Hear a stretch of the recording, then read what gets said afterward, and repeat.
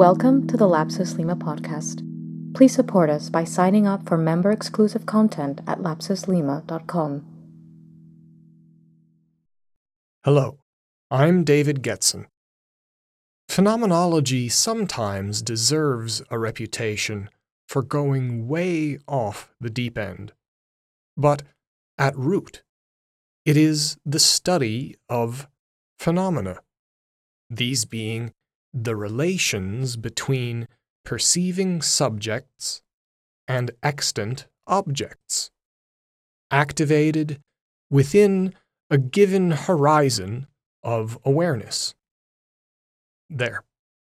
Take that home, lather, rinse, repeat, and you may never need to digest anything written by Edmund Husserl, half of Heidegger, or most of Maurice Merleau-Ponty. Successfully digest the concept of phenomenal study into your daily practice, and why Paul Klee called this branch of philosophy out as fundamental to design will become to you as obvious as arithmetic. But is it ever that easy? Understanding the world and other people is difficult. Just knowing thyself is famously nigh impossible. To examine those two areas of awareness, the outer and the inner, and then to synthesize that knowledge into a solution that often takes physical form, is what we call design. The most fundamental variables of design are the agents influencing the design, those who will use the product, and the circumstances within which the product is used. Any inaccuracy in the understanding or function of any of these variables will seriously compromise any project. Because this clear understanding is so important to successful design, phenomenology shouldn't be about complicated language, hermeneutic nuance, or advertising a self-important idea that one can speak about perception and interpretation in a more sophisticated way than others do. It should play the role that much of philosophy does, that of increasing understanding to solve problems. Paul Klee's 1923 essay on phenomenology, The Ways of Nature Study, was a tightly packed synthesis of his Bauhaus lectures. Before we scrutinize the piece, we felt it would be important to emulate that feeling for you. In this episode, we have our own, still evolving, translation of the original work, which we are laying out in a facing-page copy available to Lapsus members. An English-language publication of this essay as recent as 2013 still relied on the efforts of Ralph Mannheim, who garnered praise for his translations of Marxist playwright Bertolt Brecht, but began his career by translating Mein Kampf for a U.S. publisher in 1943.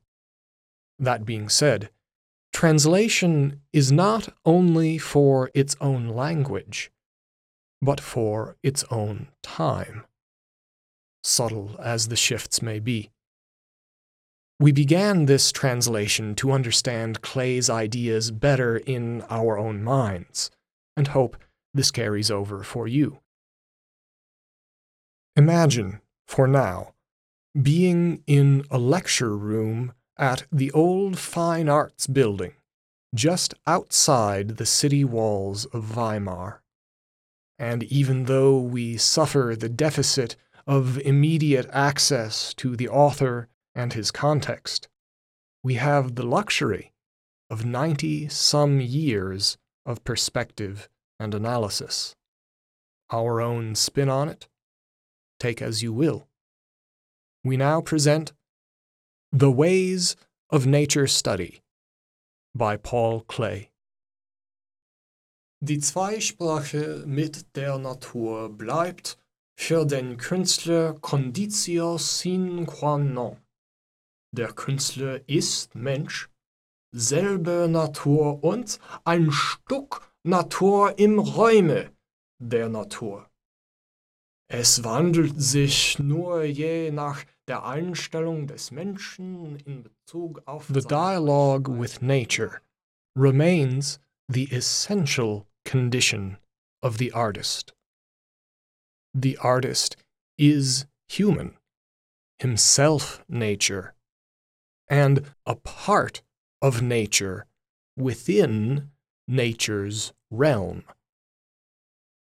The dialogue changes itself only as regards the orientation of the human in relation to his reach within this space of the number and type of determined paths, both in production and in the related field of nature study. These paths often appear, perhaps without sufficient grounds, to be very new, but it is their combination that is new. They are actually novel in relation to the number and type of earlier paths. To be new in relation to the past is, after all, a revolutionary characteristic, though the grand old earth's not yet thereby shaken. Therefore, the joy at their novelty need not be minimized. The broader historical outlook should keep away from seeking a forced novelty that comes at the expense of naturalness. The type of art confessionals of yesterday and the related study of nature made up what one might well call an embarrassingly differentiated research into the phenomenon. Me and you, the artist and his subject, sought relational dynamics in the optical, physical path that lies in the layer of air between us. In this way, excellent images were gleaned from the air-filtered surfaces of objects, and thus expanded the art of optical sight, against which the art of observation and visualization remained neglected.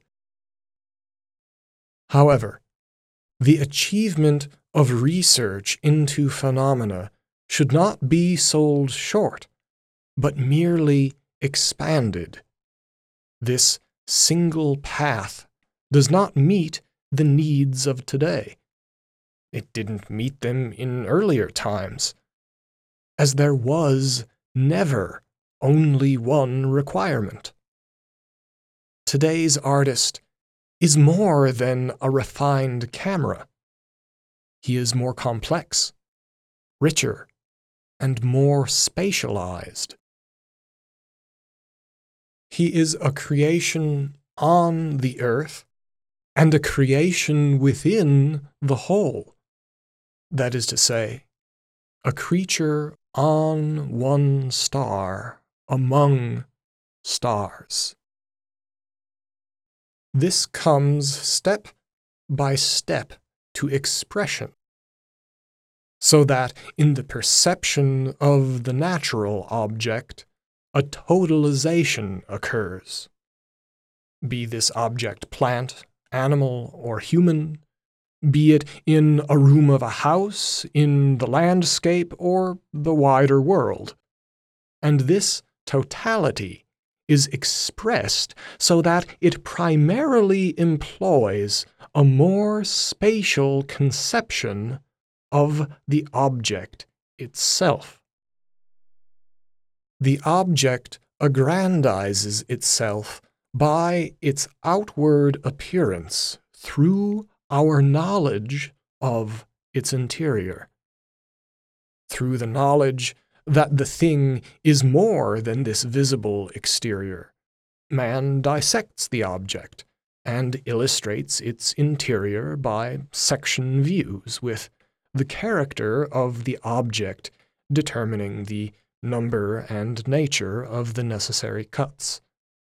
This is the visible internalization, partly by means of a simple sharp knife, partly with the help of finer instruments which are able to bring the material structure or material function within clear view. When added together, the experiences thus made enable the self to make decisions from the optical exterior about the objective interior, though intuitively, while already on the phenomenon's optical physical paths of appearance, the self is induced into an emotional judgment, which, depending on the direction taken, can, more or less like branches, elevate the appearance impression to a functional internalization. Previously, this occurred anatomically, and now it does so more physiologically. From these types of internalized contemplation of the object comes the following, which lead to a humanization of the object-directed paths, so that through the fundamentals of optics, the self is brought with the object into a resonance relation. First is the non-optical path of earthly rootedness that ascends from below into the self through the eyes. And secondly, the non-optical way of cosmic communality bestowed from above.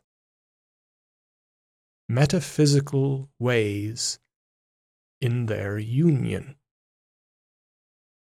It should be emphasized that intensive study leads to experience, and that through such study, the indicated procedures consolidate and simplify. But here it is illustrative to add that the lower path brings out static shapes through the static field, while the upper path does so through the dynamic field. Below, in the center of the earth, in the gravitational way, are the problems of static equilibrium, those to be marked with the words, standing despite all possibilities to fall. To paths above leads the desire to loose yourself from earthly bonds, to overcome and fly into orbit, into free motion. All paths meet in the eye and lead out from their junction, implemented in form for the synthesis of external seeing and inner vision.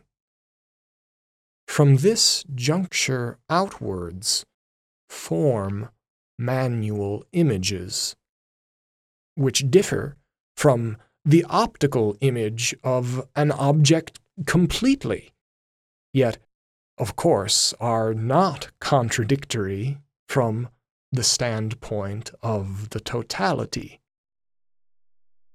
The student has directed himself through self-guided study to the contact he has had with the different paths he has experienced, over and beyond the degree, so that his dialogue with natural objects has been achieved. His development in both the observation of nature and the contemplation of it enables him, the more he penetrates into the worldview, the free arrangement of abstract shapes, to acquire a new naturalness beyond any willed-for schematic. He creates then a work, or involves himself in works which bear resemblance to the works of God.